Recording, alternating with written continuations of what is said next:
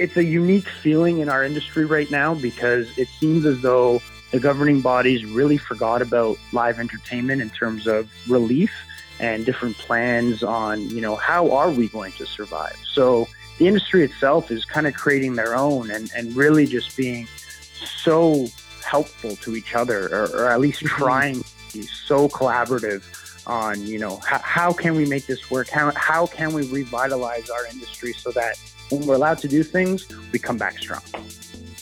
From the beginning, Ever After Music Festival in Kitchener, Ontario has been a landmark event for bassheads from around the world. It combines top headliners, underground artists, and upcoming talent in a unique setting with a stellar PK sound system that delivers quality year over year. This is Ever After. Kills it.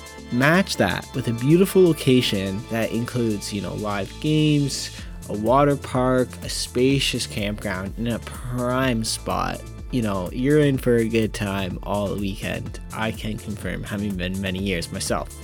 So what's super cool about Ever After Music Festival is that it's an event that is run by a family-owned company relying on practically no sponsorship, instead getting its revenue from ticket sales. Sadly, much like the rest of the world's entertainment sector, it was cancelled last year relatively close to the event date too, obviously due to COVID-19. So I caught up with Gabriel, the founder of the festival, at the end of September last year, just as the second wave was starting to come again.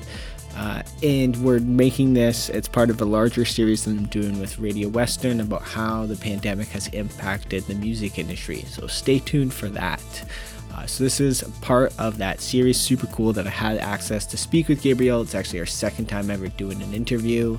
But here is our raw interview where we go into the festival's origins, how they've carved out a niche, and how he dealt with a communications crisis during that first wave and how him and his team handled that. Like, nuts, right? Can you imagine? Even, having worked in the entertainment sector myself for years, I still found this a really interesting conversation. And I personally learned a ton about how they operate the back end of that for festival.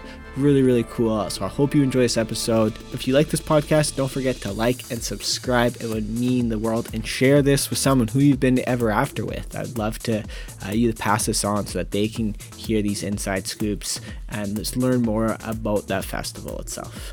Cheers. This is Alex Leonard, host of the Creative Kind podcast and owner of the creative company AL Media. My business specializes in videos, mural paintings, and illustrations. From working as a radio DJ, journalist, illustrator, painter, and now video editor, I've worn many creative hats. So visit alexleonardmedia.com to work together. Awesome. Gabriel, thank you for coming to speak with me with the Dark Side of Western and also on the Creative Kind podcast. It's awesome to have you here, and you run an amazing event every year in Kitchener. Unfortunately, this year it didn't happen, but I wanted to set up this interview to speak with you about your stance with Ever After Music Festival, and to kind of help you share some of your rationale for the steps that you guys have taken, as well to hear from some of the artists and, in part of the segment to see how they're dealing with everything going on. So for maybe those who don't know, to start, are you able to just give a brief introduction of who you are and your role with Beyond Oz? Yeah, so first off, thanks for having me. My name is Gabriel Mattacchione. I am the current president of Beyond Oz Productions, and we are the sole curators and innovators behind the Ever After Music Festival. Amazing. And yeah, so I've been many years. I know this is actually our second interview, which is kind of cool, kind of come full circle. But let's start kind of at the genesis. So, it's an independently owned festival, as you had mentioned. How did the idea for Ever After kind of come about?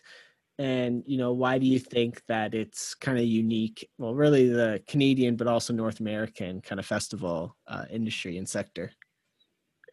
Yeah, so Ever After came to be 5 5-6 years ago in 2015, really from the perspective of myself being not only a festival attendee, but an event attendee in general. I've always been a huge electronic fan, and, you know, I always catered and gravitated towards that subgenre in live entertainment. Part of that was, you know, by going and by ways of going to these events and festivals, I noticed some certain gaps in the customer experience, call it. And coming from a venture capitalist family, I knew we could do something like this, bring it to life, curate it, and at least try and fix some of these things that I noticed through the customer experience. So that's really how Ever After started. Like you said, it's independently owned and operated by myself and you know, our family of venture capitalists. So it's been a fun ride, and, you know, we look forward to many more years of producing the event itself. So, Amazing.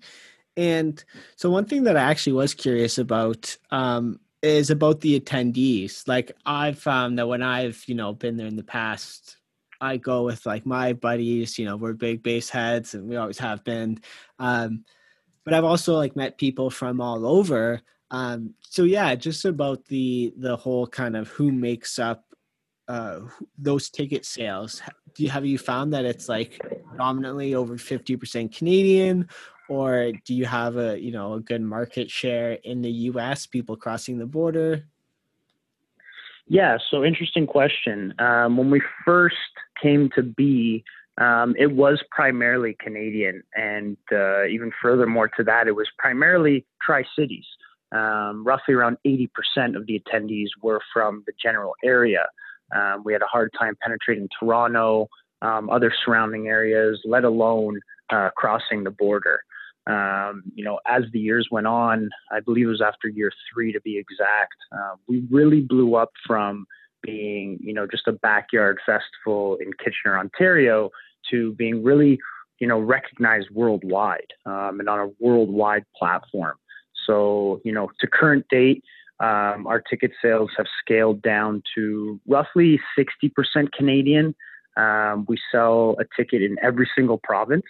The remainder of the attendees really come from all over the world. So high volume from the Americas. We also sell at least one ticket in every single state. And we go as far as selling tickets in Europe, and places across the world. So it's really shifted for the better, in my opinion. You know, the more multicultural representation there is at the event, I think it gives us its own flavor and takes a life of its own. And you know, we're extremely proud to be hosting something like this in Canada, that, you know, attracts the worldwide. This is Alex Leonard, host of the Creative Kind podcast and owner of the creative company AL Media. My business specializes in videos, mural paintings, and illustrations. From working as a radio DJ, journalist, illustrator, painter, and now video editor, I've worn many creative hats.